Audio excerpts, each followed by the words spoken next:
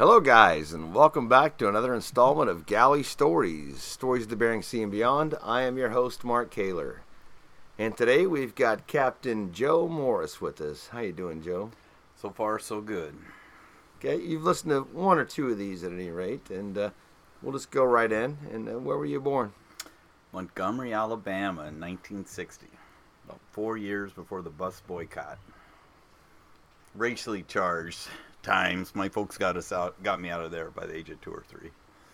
My dad at the time, I think, was a pharmaceutical salesman, so he moved across the country a bit. Traveling salesman? No, it was better than that. He didn't talk about it much because he's a federal marine biologist when he retired, but it was something he had going at the time. And then we went to Colorado by the time I was 8, and he was into fish and game, and then with the feds, and moved around almost like the military. He kept getting promoted. What brought you to water? Probably my dad. Yeah, I graduated high school, and I was 17. I graduated high school in 78, and about 3 months out, I tell this story to the crew. He was kind of wondering what I was going to do. He threatened to charge me rent. I kind of chuckled. I couldn't wait to get out of the house, and I'd had jobs with it.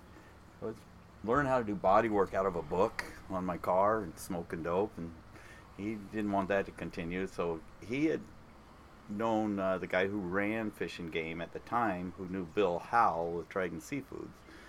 And somehow word got around. He walked up and said, "Well, you want to go on a crab boat? The man says you can make pretty good money." And I didn't pay much attention. I said, "Well, how much can I make?" And he said, "Well, it sounds like $5,000 or $6,000 for a couple months." And I just shrugged my shoulders, said, "Sure," and went back to what I was doing. And that was it. That's how I got on the water. What boat? The Billiken. 1978. Back then, king crab started like September 10th, I think. I actually flew out and stayed with a fish and game biologist at the time, waiting for the boat to come in. I interviewed at the airport with Steve Mantell and Bill Howell on their way to Nome. They fished king crab in Nome for 2 years. 78, that boat was still pretty new at that point. Yeah. Chuck wasn't running it, but I don't think he was too far removed from running it. Yeah, the Bountiful was probably in the makings, or certainly on his mind. You know, I don't think it was quite being built then, but yeah. Tell us about it. Which part? The first part, you flap there, you get on the Billiken. Oh yeah, I hated it. Oh my God. Some guy talked me into being the freezer rat because you had a little more freedom, and he said, we're walking to the bar, which wasn't common that the boat would even be in Dutch. It was offloading, and I was a new guy, and this guy made it up on deck, and he said, you know, you should tell him you want to be in the freezer, because if you do your job quick enough, you can go help on deck for 20 minutes at a time. And that's how they can see how you work, and you can get on deck. I took the freezer, and I finally got over it. It was hard. The quicker I worked to do that, the more Steve Mantell would say, well, let's go break another plate and get a head on tomorrow. I'm like, hell with that. I want to go up top.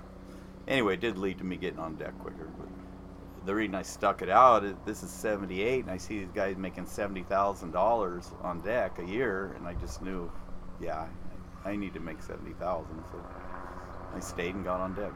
How'd you work your way up there? Just like what I said, I finally got on deck. I got to know the deckhands, and we hit it off. There were 18 processors, and that's where you chose your deck from. And they would put you up there for $100 a day to do bait, and you either washed out or you made it.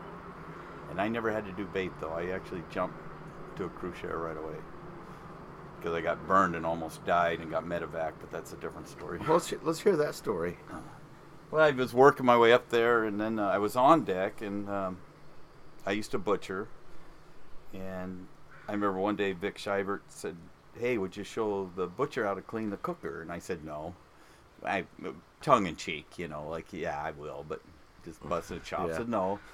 And I'd done it plenty of times. And I went over to show him how to drain this huge cooker. Well, it had a 6-inch pipe for a drain at the bottom with 3 wing nuts. So you would undo all but the top one and keep your toe on it, and then stand up so as it flapped open, you didn't get sprayed in the face with boiling water. And I slipped, and my foot went down and got stuck in the deck while the 6-inch flow of boiling water is just hitting my leg. probably the count of 6 or 10, because I finally had to push down further to tip my heel up. I kept pulling, but I had to dive in farther. Anyway, the burn got all infected. I had 105 fever for 4 days out in the Lucians at Adak. The guys were icing me down, naked in bed. I couldn't even drink water without puking. And they finally got the Coast Guard to come over. The Coast Guard were dealing with a fire somewhere, and Dwayne Clark was the skipper, and he got pretty irate with them and just said, "Get over here and get this guy." And where was the burns at? My leg. These boils were like the size of a cup and a half at one point of just plasma underneath. And then when they drained and popped because of the weight, I went to help them in processing to do something. I infected it then. So then I had an infection that they just couldn't keep the fever down. And so Bill Hall used to joke later that we thought we were going to send you home in a pine box. And the skipper happened to say to Chuck, "Hey, he's all hard, and he was our next on deck." And he just helped. Boom. Next season, I was getting 3.5%. Yeah. Instead of doing the $100 a day thing. How long did you do that for? Which part? The on deck. Now you're on deck. It was pretty. Back then people don't really believe it probably, but if you lived in Anchorage like I did, and the boat did 6 weeks a year in shipyard, you're still away from home. So I was on the boat 11 months on year 1, 10 months on year 2, and 11 months on my 3rd year. And then at the 3rd year is when the king crab collapsed from 120 million, 110 million pound quotas to 70. And we didn't believe it, but it did. And then that was our rotation. You didn't have somebody come take your place. They'd never heard of that. If you're a deckhand, you're doing it. You didn't rotate out for 2 months or anything. So it was your spot. So when the king crab dropped, we were all like, "Thank God, let's get out of here." And we weren't too happy with the skipper anyway, so did it for 3 years. Okay. Mm-hmm. Where'd you go from there? I think my folks talked me into going to college. I think they actually bribed me. Gave me $5,000 to put towards a new car and go to college for engineering. I was always good at math. I got free tuition because my mom was a 10-year nurse there, nursing instructor. So college was free. I was under 25, insurance. They just kind of talked me into doing that. Mm-hmm. But after about a year, I couldn't stand not having money, and I went back to work. It was interesting. You were making more than $5,000 when you're crabbing. Yeah, well, when crabbing dove like that, I mean, the quotas went to hell. They blamed it on CP predation, like we were taking small crab and killing them. Another theory was the cod were running really thick and killing them. And there was one other theory bouncing around, but there were hardly any CPs. But boy, they wanted to blame us because we took some undersized crab by a 1/4 inch that killed this huge fishery. Right. Anyway, it went in the tank, and you only got $1 a pound, $1.25 back then. Okay. But we do 1.5 million pounds, and you didn't pay fuel or bait, and your crew share was a little lower, and it was all W-2, so they were paying half your Social Security. And a lot of fishermen, their Corvettes were sale in March because they were on 1099. Now they got to pay their taxes. But back then, with Trident and Chuck, you took taxes out, and you never had that trouble. So it was a good gig. They don't take taxes out now currently for the fleet, right? I mean, no, but if you're on a boat with more, it used to be if you're on a boat with more than 10 people, which is a CP, we had 26 people, I think, on the Billiken. Back then the rule is more than 10 people, they were required to W-2 it. It might still be that way, actually. It might be. Yeah. It depends what Bobby would know what they're doing on the Bountiful. But then later when I came back, that got you in the 401. I was here when they started doing 401 at Trident, and all of a sudden we were eligible for that. And not that we knew what it was, but we knew we should do it. Throwing money in there, yeah. Yeah. So came back after college and went to what boat?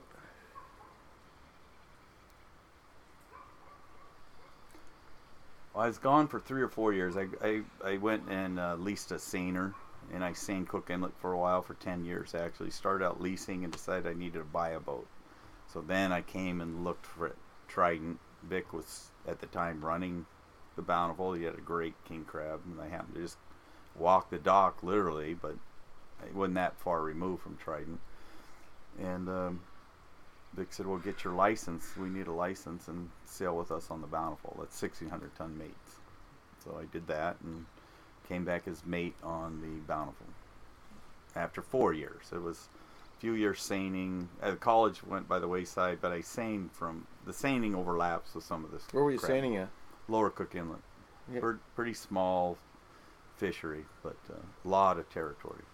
Only 80 of us there. There were only 80 permits.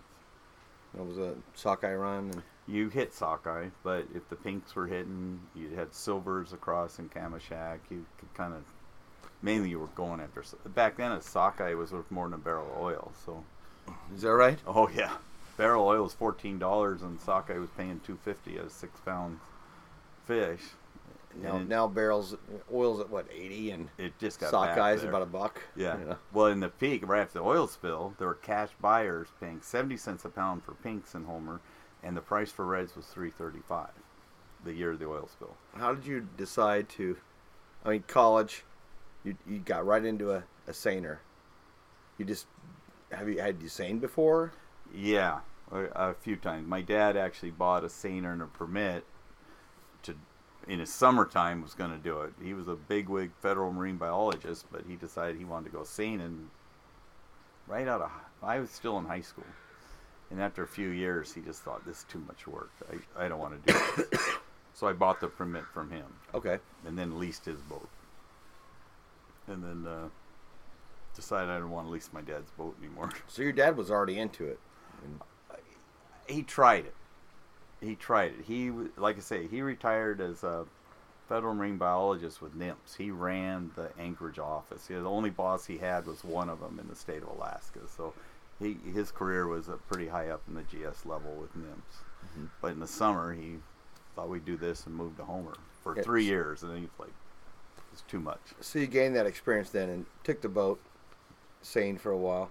Any cool experiences there, or you're probably still young at that point? Oh, I was a screaming kid with my hair pulled on fire, and if we missed 30 reds, I was out of control. One lesson I really learned, he came out for 2 weeks. Hey, why don't I come with you for 2 weeks? So he kind of missed it. And the boat wasn't quite right. It wasn't adequate for what I was trying to do with it. I remember cutting the skiff man loose and screaming at the top of my lungs that he went the wrong way in the fish. And my dad afterwards said, you scare me when you do that. Did you see the look in the kid's eyes? He doesn't know what's going on. You're scaring him. If you keep that up, I'm flying home. And I don't think I've screamed at a deckhand since then. And not that I listened to my dad that much, but it clicked because I had a screamer on the crab or on the billiken. We all didn't like him. Or he got in our business too much on the loudhailer. And so since that day, I've always remembered that.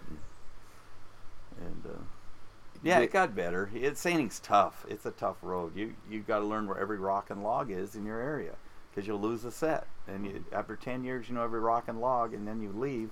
That knowledge is worthless, because those rocks and logs are there. But if you go to Prince William, you got to do it again. They're not there anymore. The lead line hangs up. There goes all the fish. You know, Yeah. sometimes it wasn't a big fishery. If you made $150K, you're doing good.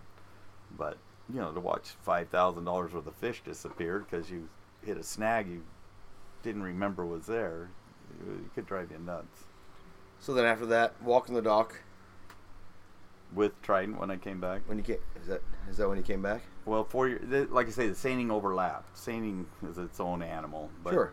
But as summer months and as I was leasing from my dad and having trouble being in business with him, I decided I hadn't bought a house yet, so either get a house or a boat. Well, the boat needed to come first, and so I went down to just come back crabbing for a year, get like 50-80K, and go get the boat, and then that's when Vic and the company decided to try doing Opies. I came in for the second year of that, and that blossomed.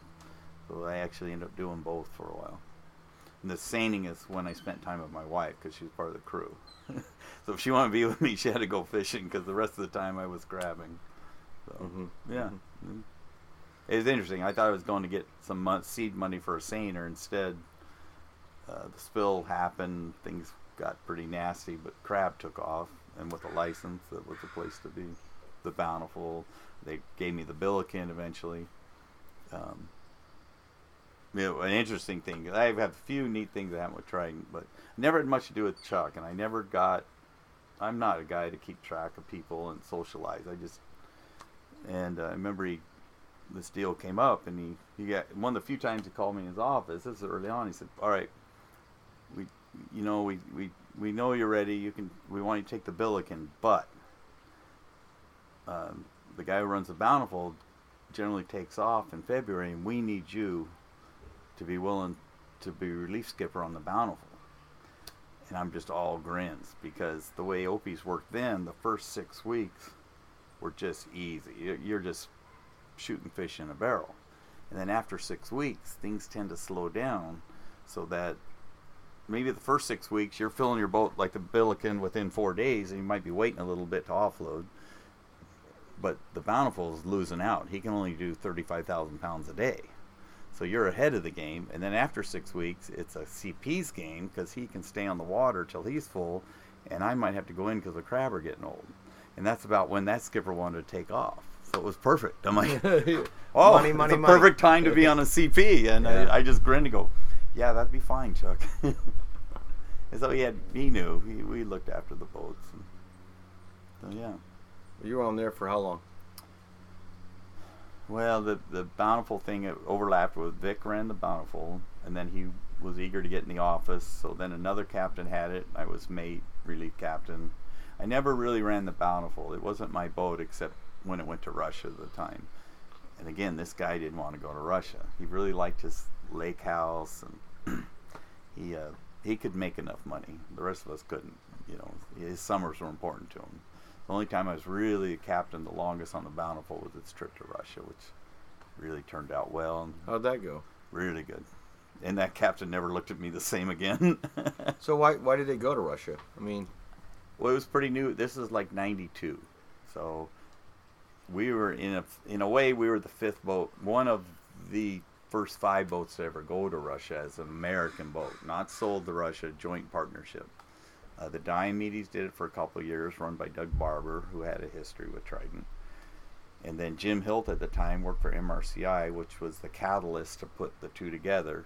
A boat, which had to be Tridents, plus 3 others, and this Russian end with the contract and the quotas. And then Doug Barber opened his logs to us to help us out and said, this is where you'll go to do this crab or that crab. And so it was just, it was a big chance. It was a big risk. But, you know, Trident took risks. Chuck took risks. And was it any different?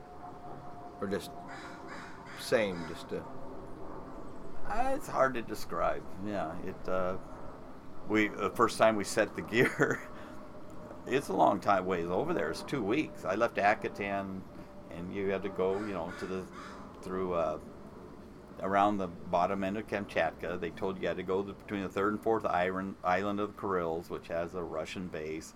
You were only allowed to travel between there, and then you went up in the Siva Coast for another 4 days to get to the grounds that we were going to fish. And I set the gear and had bait. And I remember the first 2 picks or so. Vic's really like, he's managing the crabbers at the time. He's like, "How's it going? What? Everybody's on pins and needles. All we did and all we spent, the commitment we made to be over there." I said, "Boy," I'm trying to be honest with him. I said, "I don't know. I just can't get more than 15, 20 to a pot so far. But, you know, we just started." I was like, even myself going, "What the heck?" But you had triggers in all the pots, which is what they use for keep cod in a pot. And Doug had said, these blue crab are so nimble, put triggers in all your gear or they'll crawl out. So if you have triggers, you're keeping all the cod. So by the 3rd set, we were just chopping the heck out of the cod for hanging bait. All of a sudden we're getting 40s, 50s, 60s. This is working just fine at that number. And as it went on, we're getting 80s all the time, 90s. Using cod. The cod helped. The tide ran so hard and it's so rocky. We had these boulders come up twice the size of a basketball, and with coral. I still have coral, bright pink coral we got. You had to fish deeper than 200 meters, so you're deep. And I think when the tide ran, they hunkered down in the rocks, but you needed the hanging bait to hold. And when the tide let up, they knew it was there, but they couldn't get. And this is my theory. They couldn't get to the pot because it's running. Fighting to get there. Yeah. The tide's only going 2 ways though. It's not like the Bering Sea. We're so close to the top. It's 2 ways for the tide, which helped. You could lay your bags to pick them really good.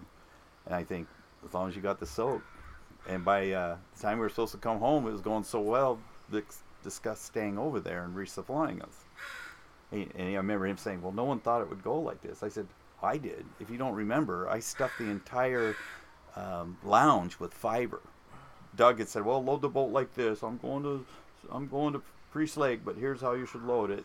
And I'd run the Bountiful 4, and I said, bullshit. I'm taking an extra whole trip of fiber, fire hazard, whatever, and literally stuffing this huge room full of fiber. I took extra salt, and I told him, why do you think we're still here? And of course, Vic's just worried about the overall thing. He didn't know that I had packed for this, and pretty soon they sent over resupply, and we stayed an extra 3 months.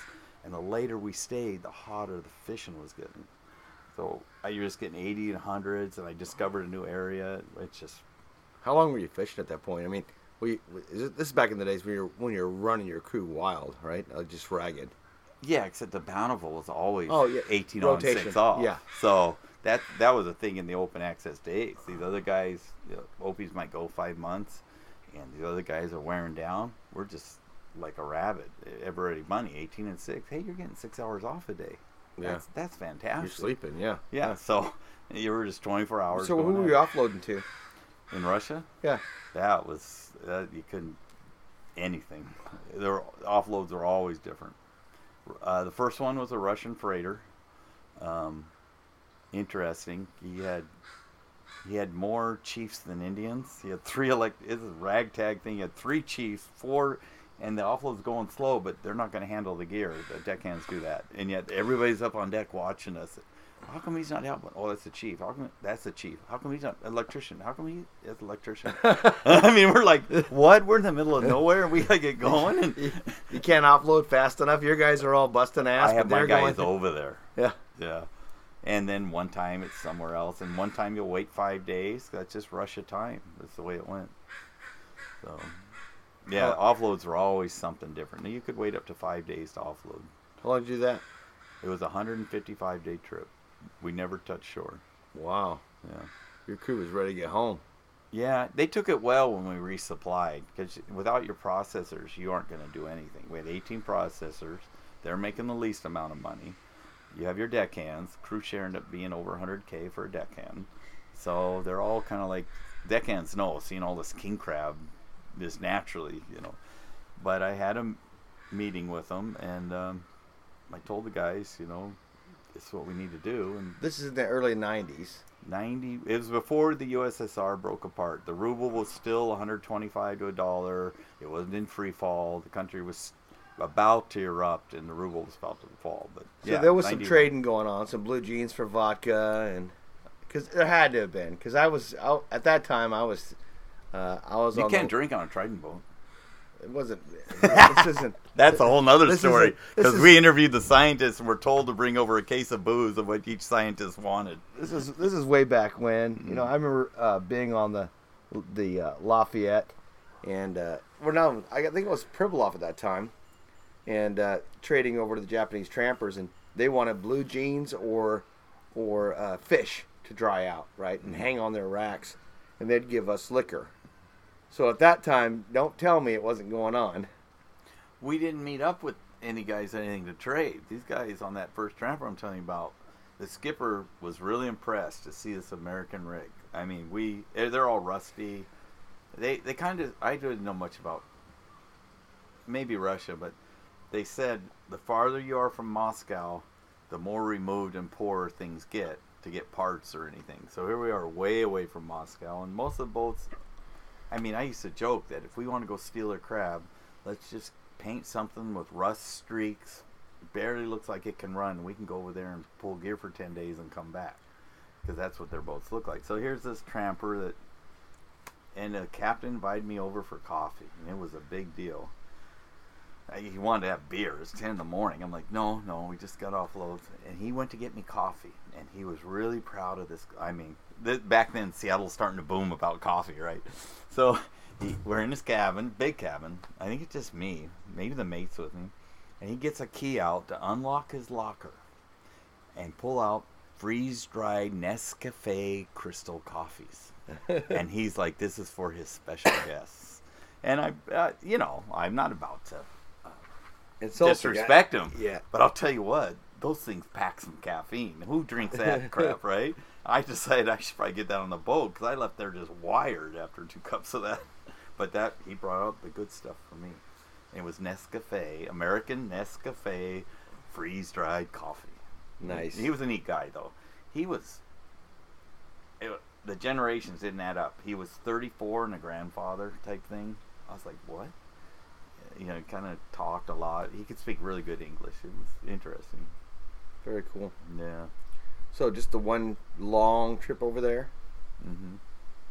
Yeah. You come back and... We did a couple million pounds. It went well. And off various offloads. We offloaded to a Maru once. And just to make it happen, the big Maru with... Sometimes they had Greek crew,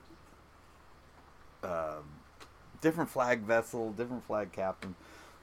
So we tie up. We just want to get our crab off. I got a lot of people, you know, and the guy's like, well, you don't know how we're going to get this. You can tie up here. We got to put it there. And so we came up with, it's a long story. It's kind of a, what do they call it, a MacGyver? What's that thing they call when the ball does this and trickles and tips? Those machines. Yeah, you know what I mean? Yeah, I know so what you mean. We ended up putting the crab here, had a winch set up on the Maru to pull the pallet up, and guys would walk it up 50 feet, and other ones would, and we got all our labor. At the end, the pilot he watched this, and they must have impressed him. We got this crab offloaded, and the pilot made up this certificate and had it worked out how many, I think it was pound miles. He worked out the math of how many pound miles of crab we put. And they were just almost clapping that, because any other Russian would have pulled up and said, well, what do we do? You going to get the crab off? Because I'm not. And we're American attitudes like, hey, get it off because we got to go again. We're not making any money. Let's get it off. We got to go. That was a neat story. But yeah. And then, yeah, worked with, that went really well. And Russia was a good thing. And, worked out good with the company, and Chuck, it's probably the highlight of my career, was at the Trident Christmas party in Stouffer, Madison. I wasn't expecting this at all. I hadn't even cut my hair yet. I'd been home maybe a week. I got the hair down to here, and Chuck called me up after the prayer. Don, the cat mechanic guy, would sometimes give the prayer at the dinner, and then Chuck started talking about new ventures in Russia and called me up, and I'm like, what? And he was carrying on so much, I didn't want to take credit, so I called the engineer up, you know. If it weren't for Paul James, out of the 155 days, we broke one hydraulic hose. That was the only breakdown. So I got Paul, I just wanted to get the light off me, but he must have stood up there with me for 40 minutes. I was just like, I'm turning red inside. It was nice, though. Yeah. I mean, I never had that much attention, especially from Chuck. But it was neat. He was real proud of the way the whole thing went. And I'll never forget that till the day I die. Yeah, it was interesting. Came back and did what? I was on loan.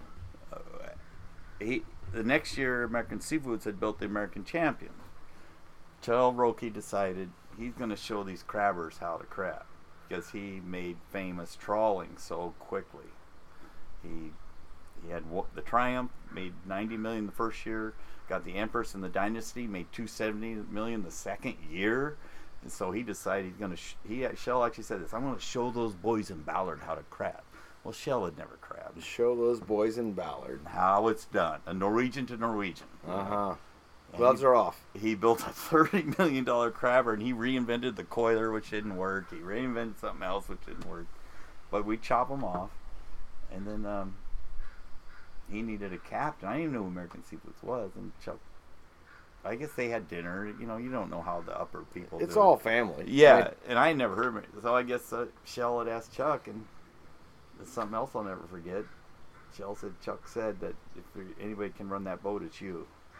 And I didn't want to run it because I had the Billiken and things were fine. Why would I want to take a new boat that's going to break down in the middle of nowhere or whatever? And the more I said no, that's one thing I learned about Norwegian.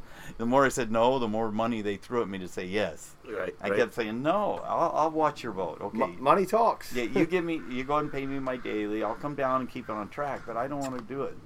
And when I finally did, I was feeling pretty frisky and I was sitting in Barent's car, Barent Bodel, and he said, "Well, what do you decide? Will you take it or not?" And I'd been there a month doing things.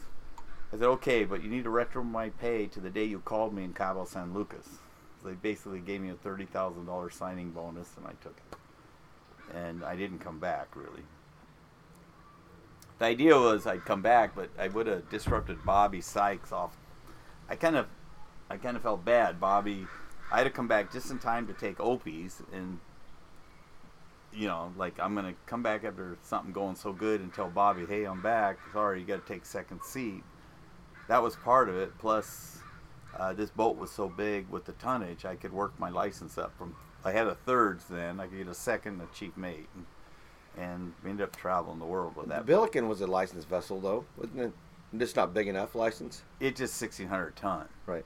And then for the upper licenses, like to run tanker, like a 1,000-foot craft, you need a third, second, a chief mate. And so with this 2,600 ton trawler, I could work my license up, and we ended up going to Africa, Antarctic, and fishing, and it just ended up. I didn't come back because I didn't want to screw with Bobby. Plus, I was 50-50. Like, well, let's see what these guys are like. So it was interesting. Pretty cool experiences. Yeah.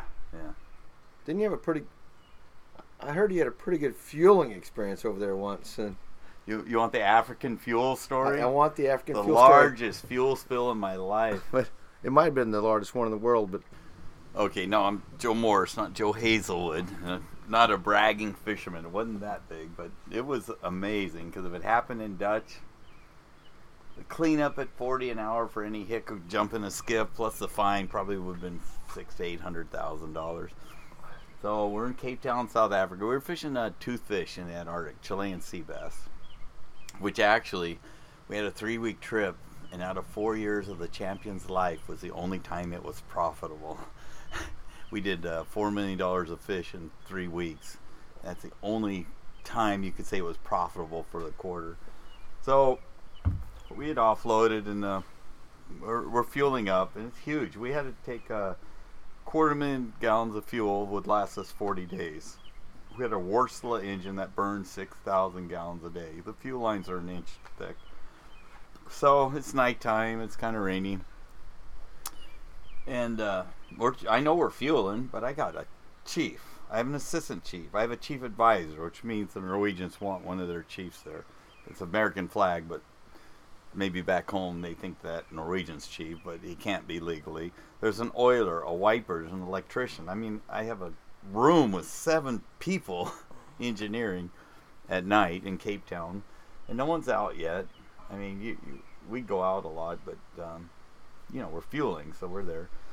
And all of a sudden, I kind of smell some diesel. I'm up in the wheelhouse, and the windows are open, and I kind of smell diesel. I forget who sent the alarm off, but I look up, and this boat's 60 feet wide, and in the bow, let's say it's 60 feet from the house to the bow, point of the bow. It's house forward factory trawler. How long was this boat?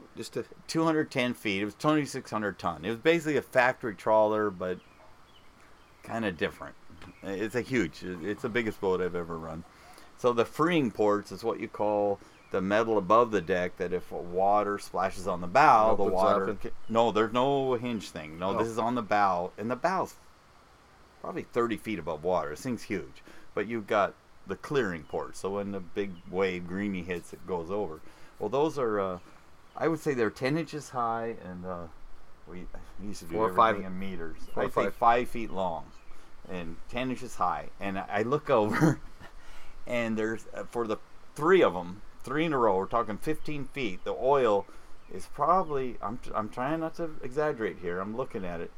The oil's 4 feet high, cascading over the bow. 4 inches. 4 inches for 15 feet.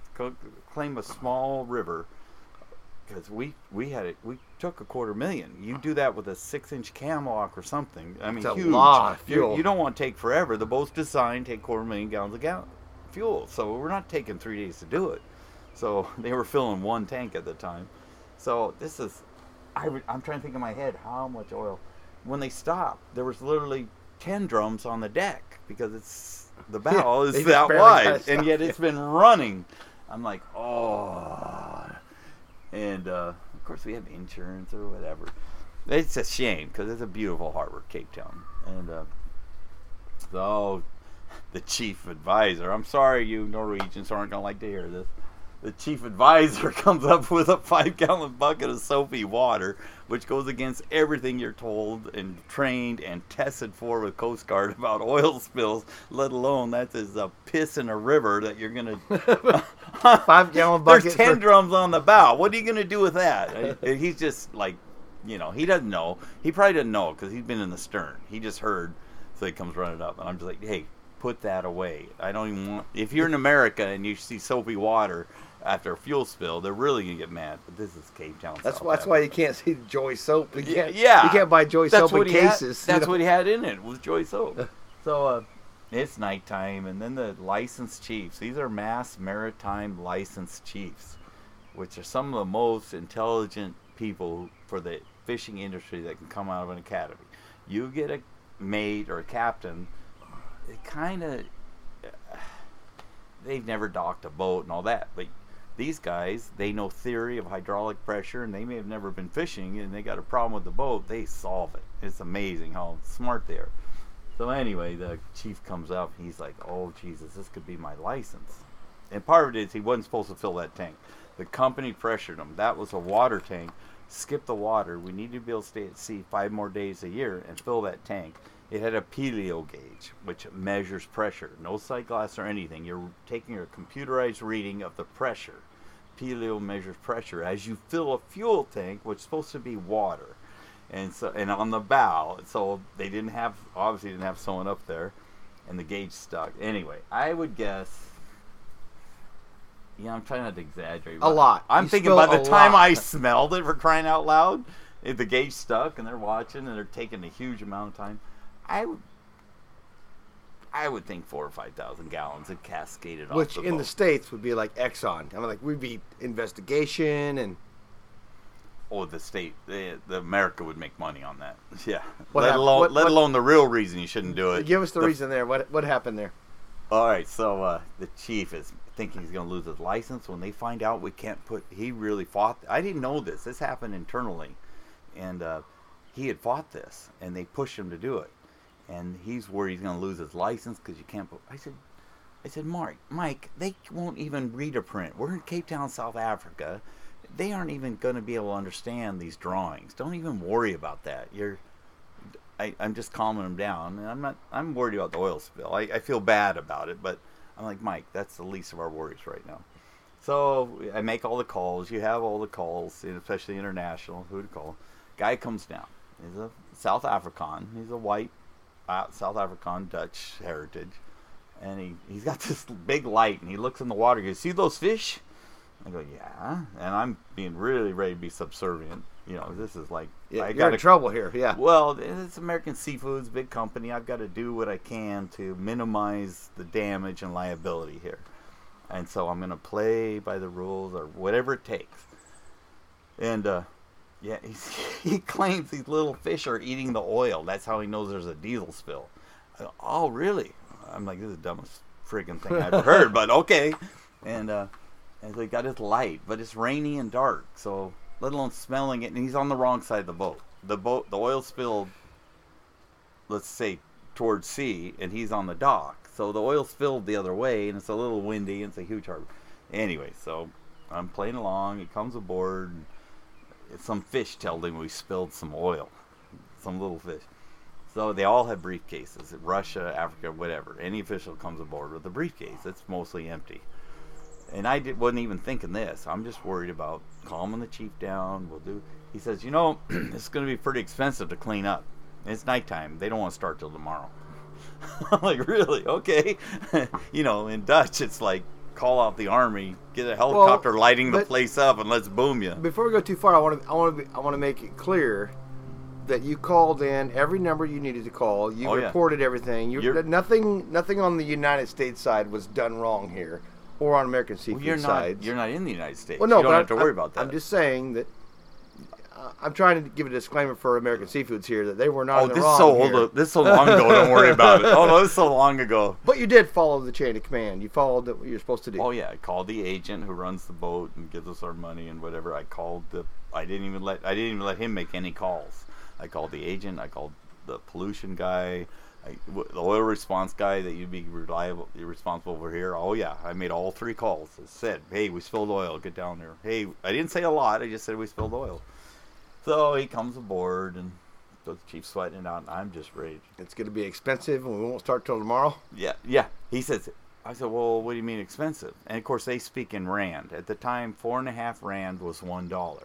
And when we got there, we thought money went a long way. If you're long enough, you think of 4 rand as $4 because a beer is 50 cents, a really nice beer. It was the economy at the time. They were paying 13% on money market. Was paying 13%. It was unheard of, but their rands in free fall. Anyway, so I do the math real quick in my head. It's going to be 2,500 rand an hour. I'm thinking $500 an hour for a boat and crew. I said, you know what? This is a beautiful harbor you have. I'm going to start blowing a little smoke. I said, I'll tell you what, tomorrow, why don't you line up 2 boats? At least 2. If you have 3, get 3. Let's get 2, as many boats as you have. Let's get them on this, and let's get it cleaned up. And he liked that, I think. I'm not talking crap here. This is what you do at Trident. You would say, come on. Fix it. Yeah, fix hey, it. Yeah. We're responsible. We screwed up. We're admitting. Let's fix it. And I don't know what's going to... Anyway, I'm just riding the... So as he leaves, I go, you want some jackets? Because we're painted orange. You had to be painted orange to work in the Antarctic. That was a requirement of the Camelar. You're part of the Antarctic Camelar The Treaty. boat was orange? Yeah, you had to be painted orange to fish in the Antarctic. There are 22 countries who are part of the agreement on how we handle Antarctic. They all have to... They basically are aboard, and nobody gets to fish down there legally unless they all agree. And being orange meant they could see you by satellite, I think, and so see where you were. So anyway, I'm dragging on with this, but so by the time he leaves, everybody loves Marlboro, whether in Russia or whatever. So I took him down to our store, and just me and him. I said, why don't you wear one of our jackets? I gave him a few jackets, what he could carry in the arm. Do you smoke? Yeah, I do. And I just kept handing him Marlboros till he wouldn't take them into his briefcase. And I thought, well, that's just going to help. But tomorrow, let's get ready for tomorrow. Because, man, S is going to hit the fan. Yeah. Yeah. I never saw him again. That was it. Never heard. The wind blew, and it was rainy, which helps. I've had a few oil spills in the wrong place. And this thing drifted off towards someone else, and no one cared, and he got his cigarettes.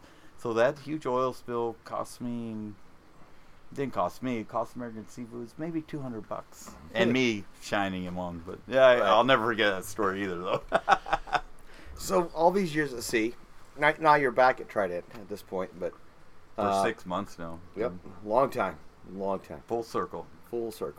But you ever been scared out there? I mean, what's the one got me moment? You mean fear? Yeah. Fear for my life? Yeah, sure. Whether you're on deck or whether you're in the lit house or wherever you were at, that one time that really got you.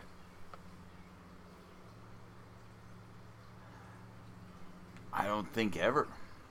I fear more for my crew, but no. With the time I should have been fearful but didn't know any better was when I started on the Billiken, 78.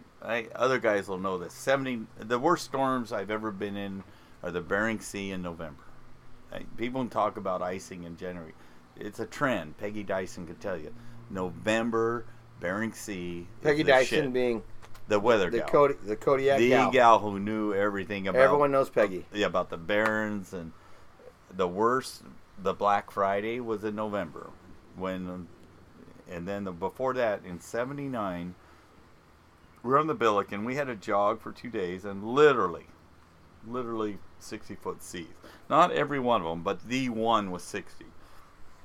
And we were young, and I was still a processor, and we were glad Jim Hilt would let us.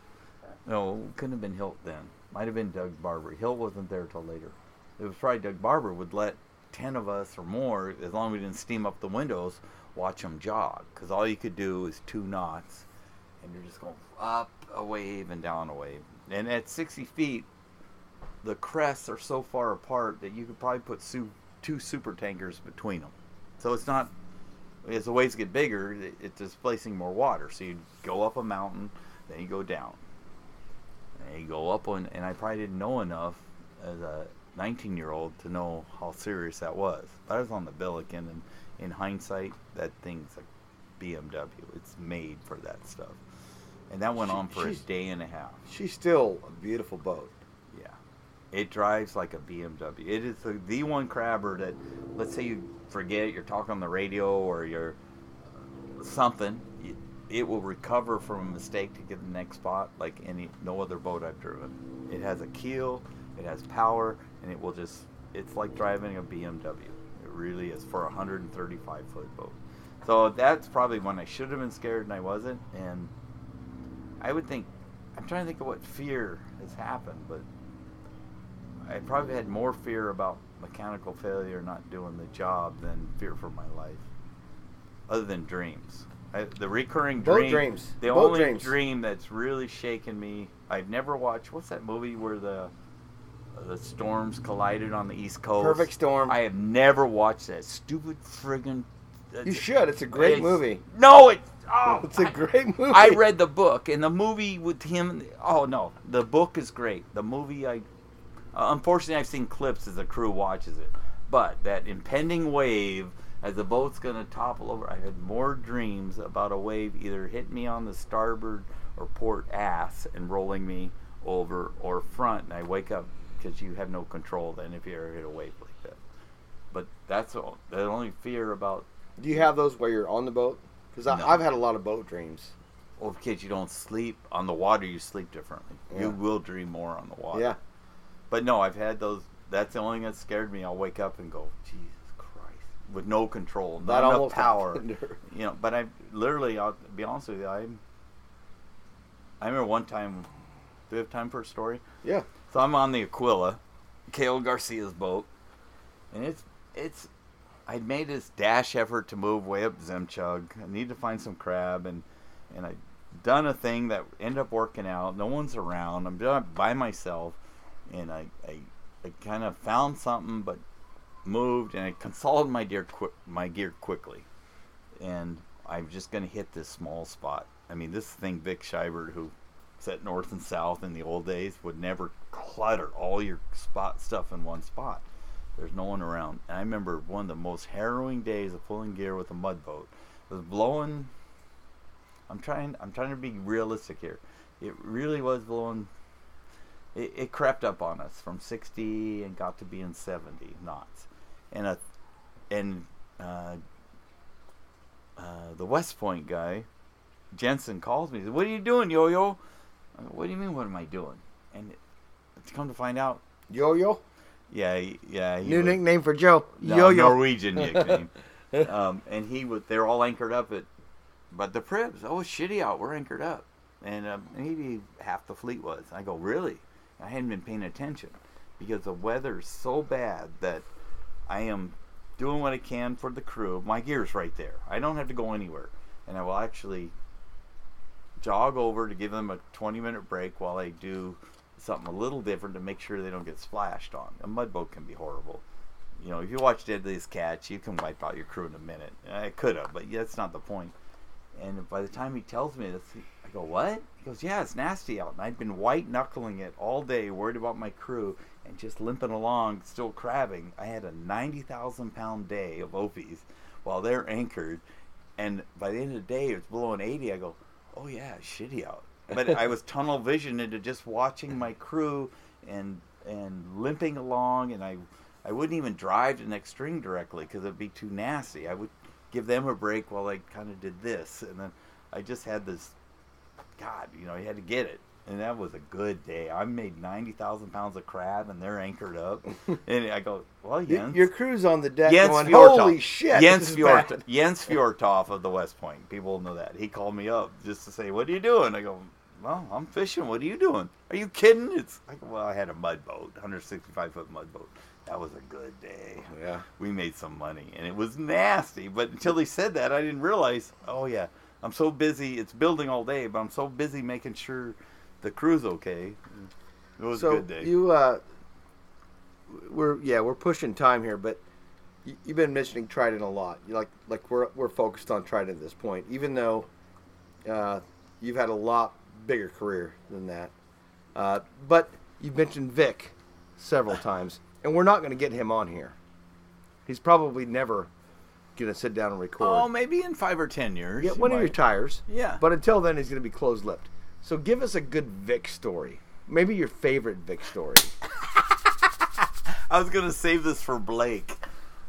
Let me think. I was going to give Blake some one-liners because they'll sit around and shoot the bull up in Bristol Bay, and Blake just told me this. I never really knew Blake till 2 weeks ago because he did herring. Smart young man. Yeah, Smart young and Katie, well, I called her Katie Kane. She's really Katie Nifong. Nifong.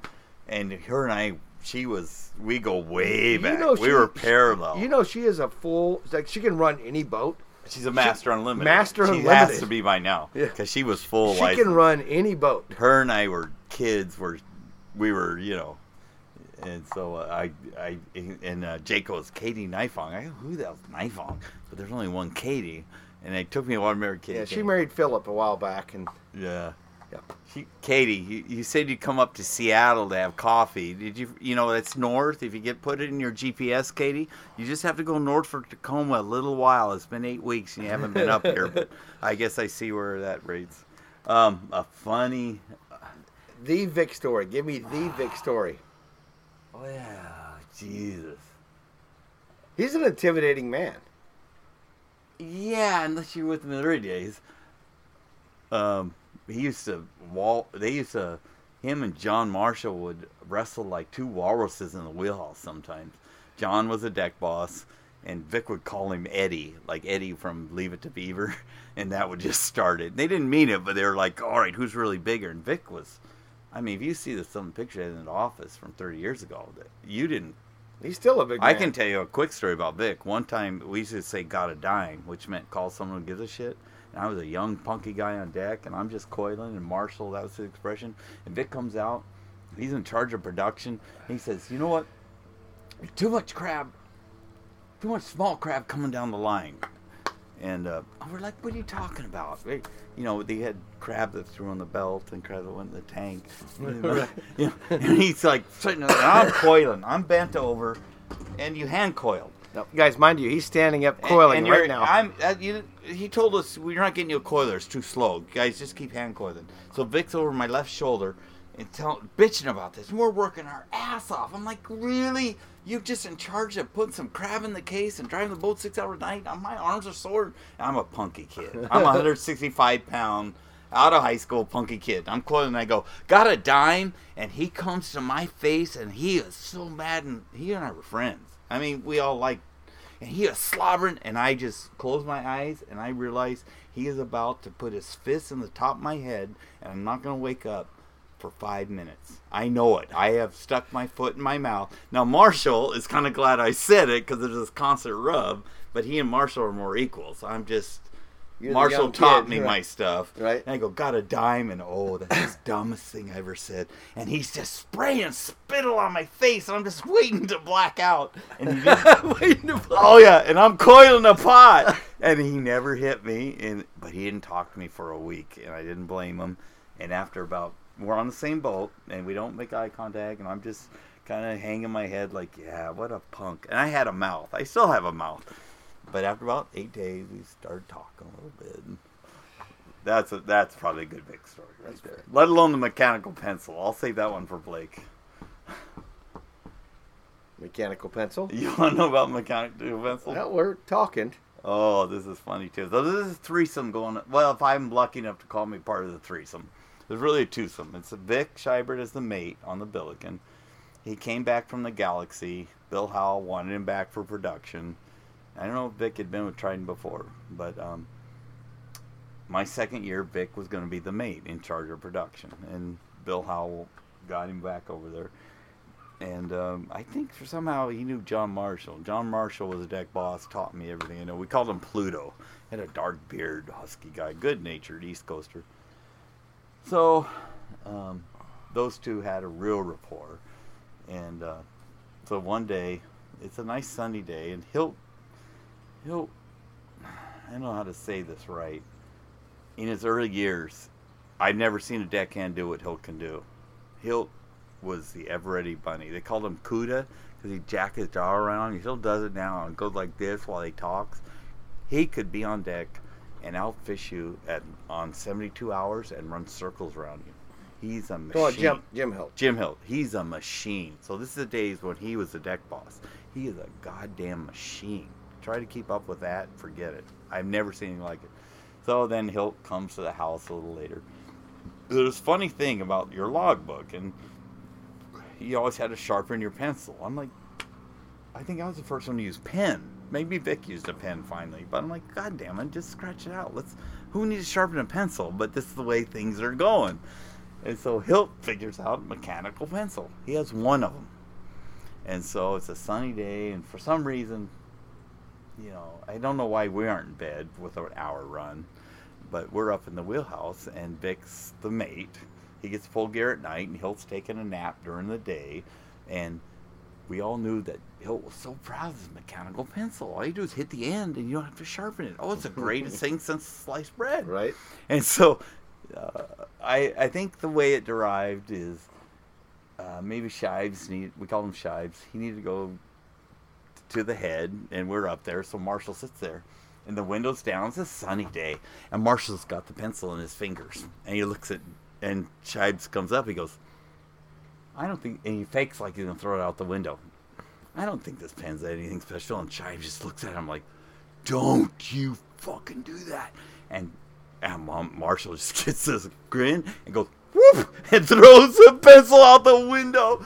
And it just sounds tiny, but Vic comes unglued because he's on watch. Where's the fucking pencil? He's the mate, and the captain's pencil's out the window. window. He doesn't know it yet, but Shives knows. This is how neurotic Hilt was. He's a great skipper. He caught his crab, but he was not anything for personality. That was his downfall. If you want to lead people, you better have some empathy. You better gather them in. You better be a cheerleader when you need. No. Back in those days, hey, you're either doing it or you don't. Fuck you. You just go away. On or off. Yeah, I'm doing my job. Just do yours. I don't care about your life. Yeah. And you can't do that. I don't if care you really how many want kids to you be got. I don't care what yeah, if you want to be successful, you gotta pull people along, and they'll do more for you. But he was the opposite of that. He needed some training on that. So it's just so funny. Vic could not believe he was really going to throw it over, and the stupid grin on Marshall's face as he was flicked it overboard. We heard for the next 10 days on the loudhailer, you know where my pencil is? Because for all you know, no carpet up there. Yeah, there's no carpet up there. He is going nuts looking for this mechanical. He only has one. What idiot would get one? Not idiot. He's socially. Nowadays, you get them in 15 packs, right? But back then, it was. So he wants to know where his pencil is. And he hit Shives. For the next 10 days. Oh, no. It decreased over 10. But in the beginning, he relieved Shives. He's probably not that groggy. And probably within 20 minutes, goes, hey, where's my pencil? Shives had to go, what pencil or whatever, and then Shives just sweating it out because the goddamn pencil. Jim's retired now. Yeah. He's probably listening to this. No, that's all right. Jim, that's where your pencil went. I know. Am I just telling my wife that we're going to do this podcast, and maybe I should tell a pencil story? And she says, did anybody ever tell him? We go, no. Even 9 days later, I can't believe I can't find my pencil on the loudhailer. Like, we care about what's going on up there. We're busting our ass, and you're worried about a pencil? It happens. Those are two good big stories right there. We are definitely right, out of time, Joe.